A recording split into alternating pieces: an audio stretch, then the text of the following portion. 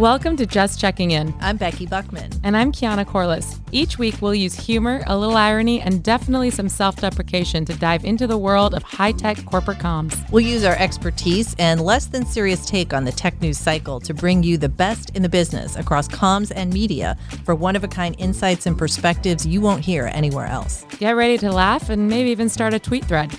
This is Just Checking In. This week, we have a really meaty interview with a tech comms pro, Gina Sheibley, who is the Chief Communications Officer for Qualtrics. A ton of learnings in there. But before we go there, Kiana, we got to talk about the PR news of the week, right? This is my favorite story of all time. So you guys all know, I think I've talked about Peloton in every episode. You're addicted to Peloton. It comes up every time. It literally comes up every time. And then they have like the greatest response to a crisis communications situation ever. So if you've been living under a rock, spoiler alert, Big dies in Sex and the City's But reboot. I heard, like the Sex and the City reboot, I haven't seen it. It's supposed to be pretty bad. So I wouldn't worry about the spoiler alert. Don't so worry Big about dies. it. Don't watch it. Let me help you guys. Don't watch it. It's Okay. trash. And I'm a huge Sex and the City fan. It was trash. So Big dies, but he dies from a Peloton class that's done by Jess King. And apparently Peloton did not know how they were going to use it. I think they just thought this was really good product placement, which it probably was until it wasn't. How does that happen? I don't know. I mean, I'm sure at a certain point they're like, we're not going to tell you confidentiality and your Peloton. I mean, I actually tried to think like, what would I do in that situation? And I probably would have let them run with it. I wouldn't have like pulled Peloton for confidentiality. So then 48 hours from the time that this dropped, they put together a like 30-second spot or however long it was with Big himself, Jess King, the instructor, about him being alive, and Ryan Reynolds does the voiceover, and they remind people that exercise is actually good for your heart. and it just doesn't kill you. Yeah. It literally broke the internet, and I have just never been so impressed. It was the biggest like crisis jujitsu move I have ever seen. I mean, how you get Chris Noth, right? And the instructor, and you do this high quality 30-second shot. And it just completely answered all the critics who were saying to Peloton, how on earth could you let this happen to you? You know, and it was the perfect answer. I've never been so impressed by a crisis communications response ever. And then my favorite part of this was they tweeted, if we can pull that spot together in 48 hours, you have time for your workout today. They literally trolled you. Yeah, that was perfect. All right. So long way of saying I think we're trying to get somebody from Peloton on the podcast. So that would be great. Yes. Super, super keen to get her on. And then we're actually chatting with Amanda Duckworth later this week that we're actually talking to her for an episode that's going to drop in January. So the crew of people that are coming through are just exceptional. I thought Gina was amazing. She talks a lot about building a team, working with agencies, work-life balance stuff and burnout in a way that I thought was super interesting, and her take on the market. So I'm excited for this episode too. Yeah, I think the organization that Gina has built and is still building, and where she is in her career, I think offers a lot of lessons to other people in our industry. And she's a great person to get to know and to learn from. And you guys, did you work together briefly? We did. So she, when she was at Salesforce, she was the SVP of comms, and Salesforce acquired Tableau, and I was running comms at Tableau. And so for like 6 weeks, 4 weeks, however long that like craziness was, we got to work with each other, and we stayed in touch because she is a class act, you guys. I mean, she's a phenomenal comms professional. Yeah. And as we point out in the pod, because the future of work is something that kind of underpins everything we do, she actually moved to Utah for this Qualtrics job, which is interesting, from the Bay Area. So people are still doing that, apparently. They sure are. People want to ski. Yeah, right. That's the only reason she moved to Utah. Okay. All right. Well, listen, after 2, we've had a couple of journalists on the pod, and now we've got somebody from our own industry teaching us a lot. So I'm psyched to listen to Gina. Yeah, let's do it.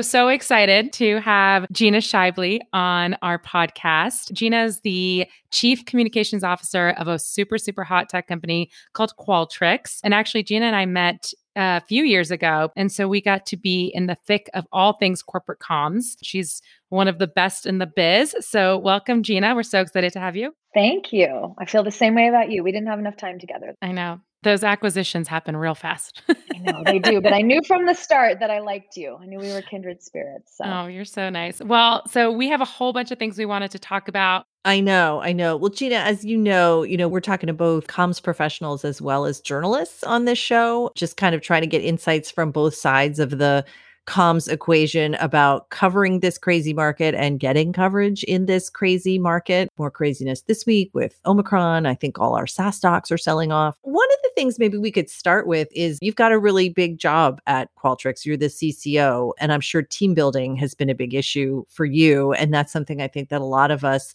kind of struggle with. Maybe we could just talk a little bit about your philosophy about team building, and maybe you could talk about what you've done at Qualtrics and some of your previous jobs too.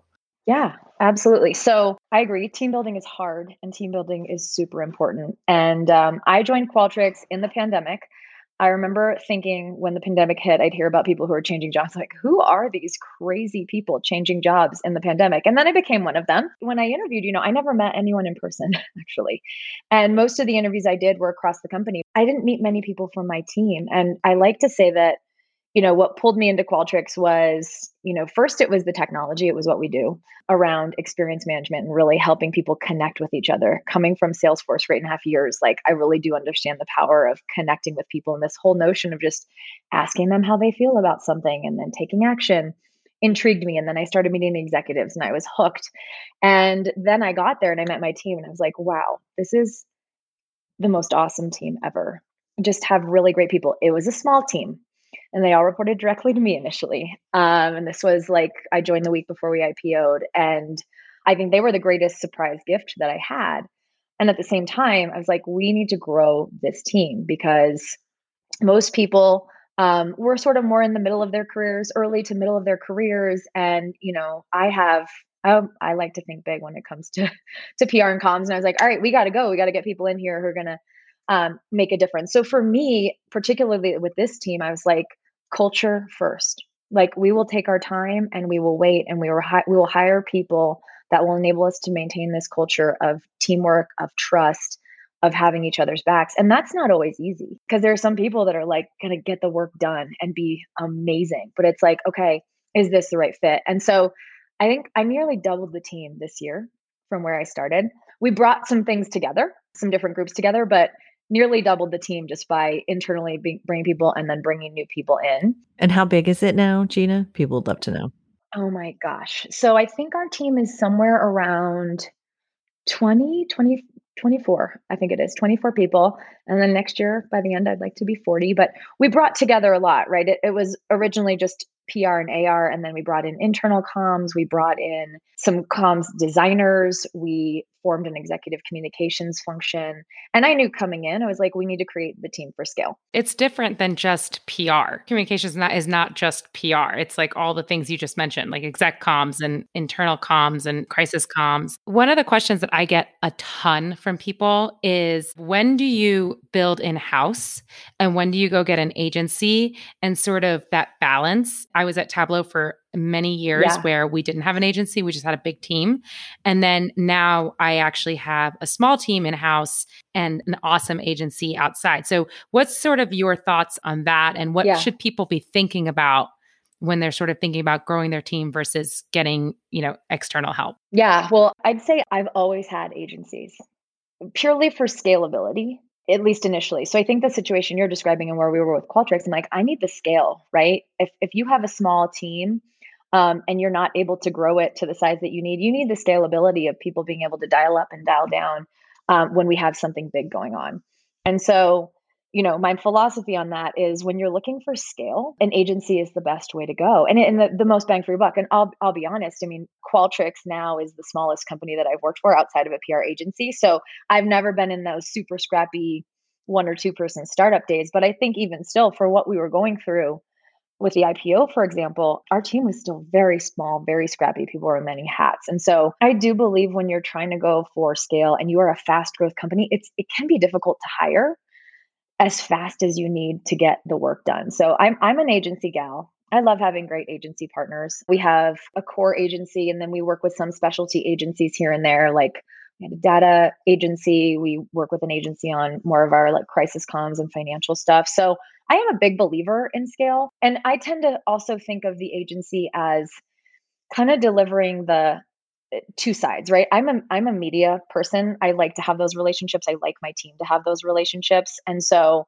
I think that some agencies might not like working with a client like that, but I do think being able to like on the ground pitch, give us that outside in perspective, and then where we need it, the executive strategic council. So I'm kind of all about like who are the junior people that can help be arms and legs and extend the value of the team, and then the people who can offer counsel to me, because sometimes it can be lonely, Kiana, right? Like if you're sort of there on your own and you're the leader, like who am I going to go to for advice on this?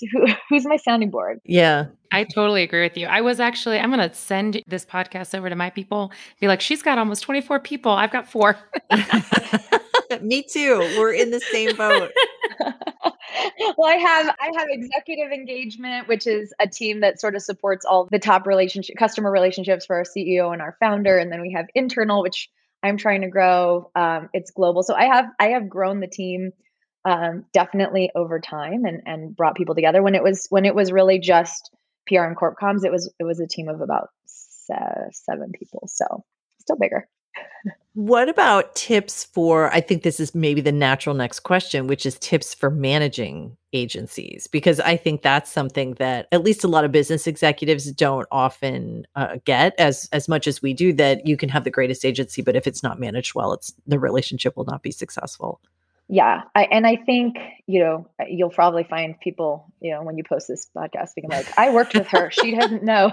Because I think, some of it's hit and miss how you manage an agency. But I think I'll say what I've learned over time is if you're working with a great agency, what you put in is what you get out. 100%. And so I think there are some people who are like, oh, I want to hold this close to the vest and have the agency do this arms and leg work. And it's like, nah, you got to see the agency as an extension of your team and give them the opportunity to be successful. So make sure they know what's happening in the company. Make sure they know where the warts are even and what's coming up. And I think sometimes we forget, right? We think of ourselves like, we're going to go to these meetings, we're going to devise a strategy, and then we're going to tell the agency. And it doesn't get you the best, right? You got to bring them in. You have to have those conversations. You have to get people ready. Because if you're constantly just dropping bombs on them and saying, okay, go pitch this, go come up with a list and pitch it, you're not going to get the most out of your agency at all. I think what we forget when you come in-house, and this is why I always hire people that have been at an agency, because I feel like you have to have worked at an agency. 100%. I think what you forget when you're in-house is that Yeah. they are not thinking of your company day and night. Like all I think about all day is Databricks, like all day long, and this podcast, obviously. But Yeah.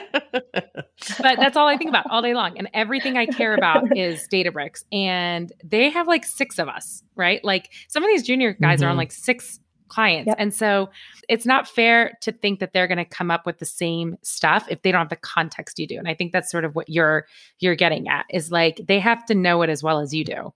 Yeah, they have to have context. And I also think, if you have the right agency, exposing them to your stakeholders, right? It also really helps them understand what we're going through, because I find a lot of times the agency, well, it's not a lot, we're the client.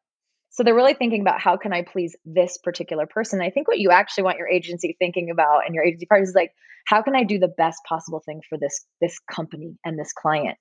And so I think by having that exposure and bringing people in and kind of creating an extension of your team for the right people, it enables them to think differently about the job and to think about the actual business value of the work that they're doing versus us kind of having to translate it into those terms. And so I really do think it's you get what you put in, you get what you give, and making sure that you spend the time. I think all of us have had those agency relationships where like you're just doing the work, you're meeting, you're talking about the work, you're never stopping to do that one-on-one with one of the executives on the team or the leaders to say, okay, this is directionally where we're going. Help me figure out how we can partner to get there. And it's not always easy, but I think it's really important to do. Yeah. 2 things that came up. One is, when you were hired at Qualtrics, was it for a CCO position or was it a different title and you lobbied for that title? Because what I'm finding is, like Kiana, I operate mostly in a B2B world, and I'm finding that CCO titles are probably more prevalent in a B2C world. And so I'm always surprised when one of our companies has a chief communications officer. No, I didn't lobby for it. I was very content at Salesforce. I'll say, like I was there for 8.5 years. I think I still have some Salesforce blue running through my veins. I loved it, and I really grew up there. I started as an individual contributor, and then by the end was leading global PR and corporate communication. So I was really looking for the right role, but I also was like, okay, this is an opportunity to really feel like I'm being valued at the level that I think I am. So I'm all about negotiating. I'm all about looking for it. But the title that they offered me was CCO, and there was a discussion early on of like, we're not sure what the title of this is, and I was like, all right, well, keep me posted. And I think coming into a situation like that where I feel like when you get a new job, it's your one opportunity to feel like you're stepping into like kind of this awesome newness, right? Being the sort of shiny penny. And so I didn't lobby for it. And I report to the CEO, which was also something important to me coming in to Qualtrics. I think so often, if you work at a larger company and it can be easy to be in your silo too, similar to an agency. It can be similar to like, okay, we're doing comms for the sake of comms. And I think for me and leading my team, having that access, being a member of the executive team, being able to bring back the conversations that are happening at the strategic level for the business and really helping my team understand that so we can align what we're doing to business priorities was really important to me. I do think that two things. One is, from what you're saying, is I think number one, the companies with the best comms are the ones that give their comms people a seat at the table, and they're not just an execution arm. And so for that, I actually think we're going to start seeing more CCOs in the B2B space. I think we're late to the party for a myriad of different reasons. For one thing, like B2B marketing was not nearly as strong as B2C marketing forever. And then that sort of caught up. But, I do actually think that, Gina, trendsetter that she is I think we're going to see more of them. Huge trendsetter. Here, listen, I'm hoping you're a trendsetter. I'm trying. I mean, and I worked for a great CCO at Salesforce before I left. And I think seeing the way he led, seeing, him have that seat at the table, it really helped our team, right? It helped me in my job. And I was like, okay, that's a great gift that I can give to my team here and really make sure that we are aligned to the business. And I do think, it's not arrogant to say, but like, I do think comms is very highly valued at Qualtrics. And that was another important thing to me. It's sort of a signal of like how the company views communications. Gina and I had an interesting conversation. I would love to have it here as well about just the craziness that is our jobs specifically, like comms people. And there's a lot of talk out in the industry about work-life balance and mental health and all this stuff with your employees. But our jobs specifically are very unique in that, number one, we fly very close to the sun typically, no matter where you are. Comms does fly close to the sun, which is awesome, but it's very warm up there. Yeah. It's downright scorching. And so, and then you bring that together with the fact that we're in tech, which is like the craziest industry ever. And then we've got a pandemic and we're all trying to figure this all out. And a lot of us are, we are the one place in tech that's, pretty woman focused is actually comms. And so, really thinking about how do we have that balance? Like for me, I feel a lot of times like I'm doing 100 things poorly. I'm doing 100 things, but not well. Gina, I think you had some like really interesting insights into sort of that paradigm that we're all in. By nature, I think you have to be a bit of an adrenaline junkie to be like a comms leader and a comms person, because you're there for the biggest, most important, amazing moments of the company. You're there for the most terrible things, like, working on communications. And I think to me, it's a role where there's a lot of burnout, whether people like endure it or not. You see it with people. And I think, one of the reasons you and I were talking about this is like, I talked to a lot of people on my team who are like, I'm feeling burnt out. What should I be doing? What can I think about? And I think one thing that's tough for us is like, we start to get into like crisis mode all the time, where it's like you fly close to the sun, you have these big things, you're in code red, and like we allow everything to become sort of like this, big moment. And so for me, I think recognizing what's essential and what needs to be done, and then giving yourself permission when it's not one of those moments to like take a break. Like if you have a spot in your day where you've been grinding for a few days and the next day you've got an hour free at a random time, which I don't know why, like being at home, if I get on my Peloton at like 10, I'm like, this feels wrong. But I fight myself on it, right? Because I'm like, what else should I be doing? But it's like, we have to take care of ourselves. And I think recognizing the times when, like, yes, this is time sensitive and we've got to like really grind on this, and knowing where to separate those times where it's not, and giving, your team and yourself permission to say, this isn't one of those things that I need to do a 6 p.m. meeting on. So I'm going to say no and propose a new time tomorrow, because I don't need to cut into my family time. I think once I had kids, which I have a 5-year-old and a 2-year-old, I just started blocking my calendar at 5:30.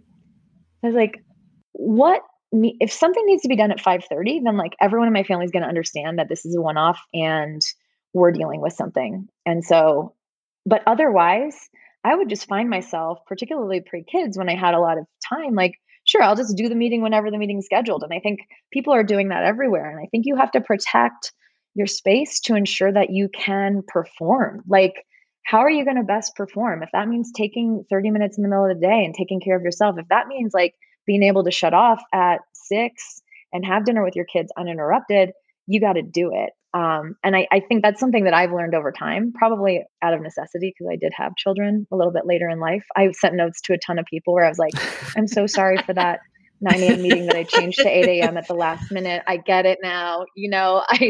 I definitely did some things where I was like, oh, you were the worst ever. But really being able to own it, own your schedule as much as you can when you can. In some ways, the pandemic has been a blessing and a curse in this regard, right? Like I've got a team member who's having a baby in 2 months, and I'm thinking like, wow, in some ways this is good, because one, no one needs to know she's pregnant on Zoom, right? Which is kind of liberating and amazing for women. Yeah. Two, if she has to take the baby to the doctor, if the baby's sick, like no one's probably going to know, right? But on the other hand, what I find myself doing is I think I'm working way harder during the pandemic. I mean, I get up, I'm dealing with Europe, right? Dealing with the East Coast. You guys have been in that position before. So I think it is more difficult in some sense to find that sense of balance when you're at home. So, yeah, absolutely.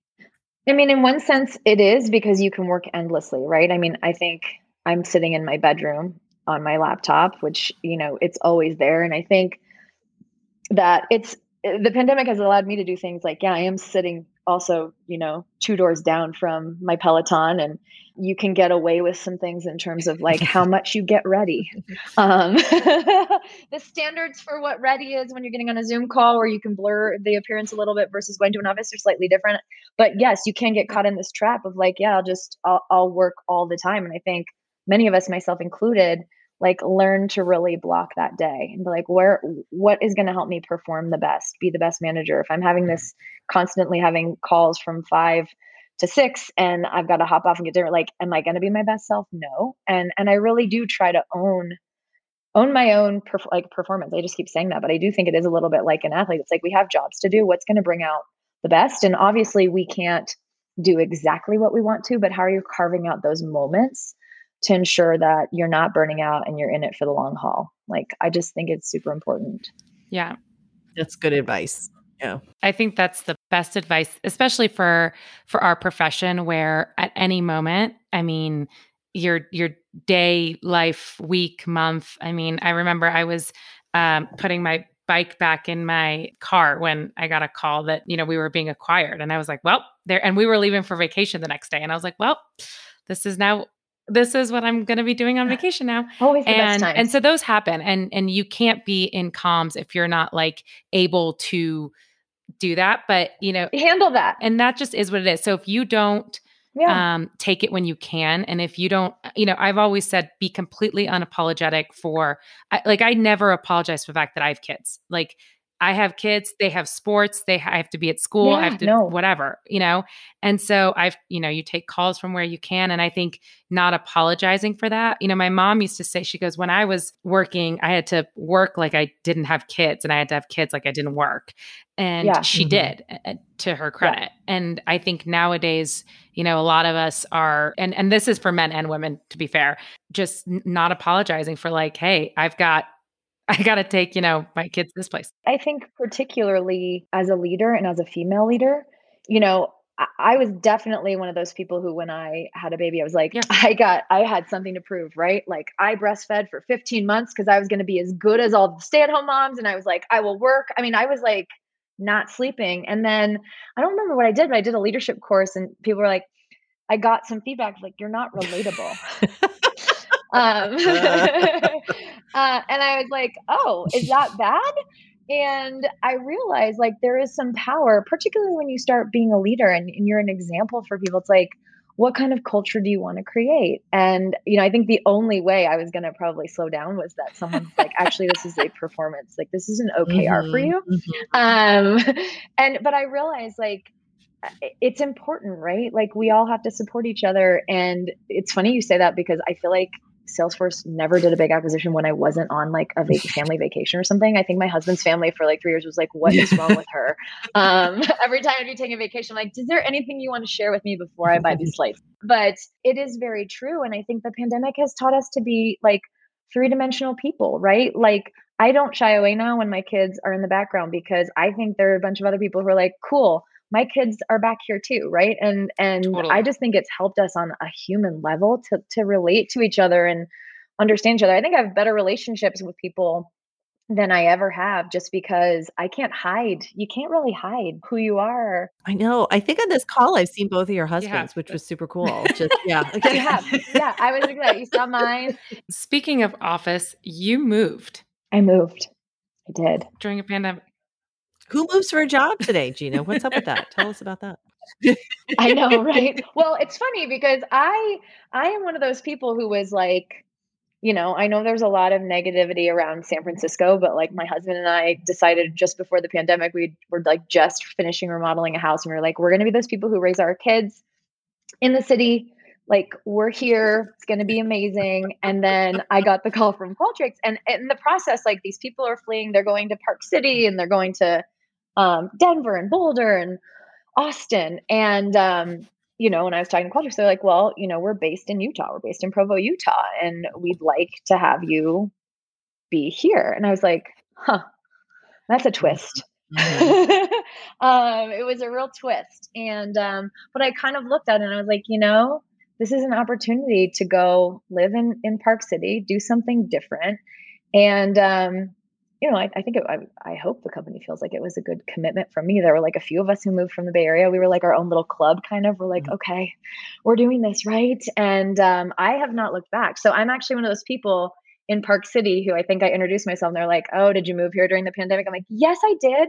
But I had a good reason. I work locally. I have a job here. So, and that's been amazing. And I think so many companies now will let people work fully remote, and I think that's fantastic. But I'm excited. I live in a town. I live in a San Francisco. town. I live in a town now. Yeah. So Good for you. The Colorado girl says, cheers to you and the skiing. You're going to love it. There we go. We're two people on mountain time. I guess we're on I mountain need to time move together. soon. We're on Okay. mountain time. All right. Becky, So Maybe. You gotta do it. Yeah.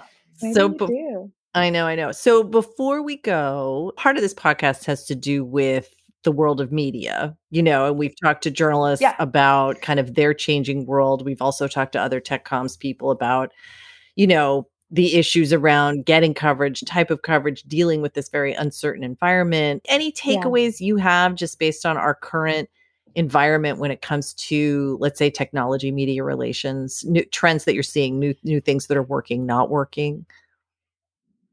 Well, I think, one of the things that might be obvious to some people, but isn't to a lot of people is, to me, it's all about the relationship. And I think I remember the days in the late 90s and early 2000s when there were like the universe of tech media was gigantic. And sometimes we would do a fax blast. I was like really early in my career to date myself. I'm sorry. What you're going to have to tell the younger viewers what a fax is. What's a fax? Yeah. Yeah, a fax. You'd have to go to the fax and like upload your press release to Business Wire on a fax machine. So if you get nervous like uploading a press release now, imagine doing it on a fax machine, which I feel like I was always 50-50 on whether or not I technically could operate that thing. That's what I remember about the fax machine. Do you need a 9 on this machine? That's what I remember. We've just really like disengaged so many people who are like, okay, this woman is like, she's a dinosaur. What are they doing talking to her? I mean, I started in PR when you still did mail merges, which to this day, if I see a mail merge, I literally like cringe. Yeah. But so I think it's like, it's a crowded space. And I'll kind of give an example, for a while, like we have data and surely we're not the only team that has data to share. And I personally feel based on what Qualtrics does, like we have a ton of relevant data about what's going on with employees at a macro level. Like, how are they feeling about their work environments? Same with customers. Like, why are they leaving a particular vendor and going to another? And I think what we were doing was we were like, hey, we've got this great data. And what we were finding is we would turn up in a story, like, someone would drop our data in there. And I'm like, to me, it's always been, I have a job to do. And I think of a journalist as someone else who has a job to do. And where perfection is when we can meet in the middle, that I'm able to get what I need to get done to a degree, right? I'm never going to get my full circle of exactly what I want. And neither are they, but where I can meet in the middle and make it easier. I just think about it like anything else, the way I treat an executive that I'm working with. And like, how can I make it as easy as possible for you to do what I'd like you to do, which, just it's, and this isn't like, it's basic, but like, I'd like for you to cover what I have. And I think we have some really interesting ways to think about it.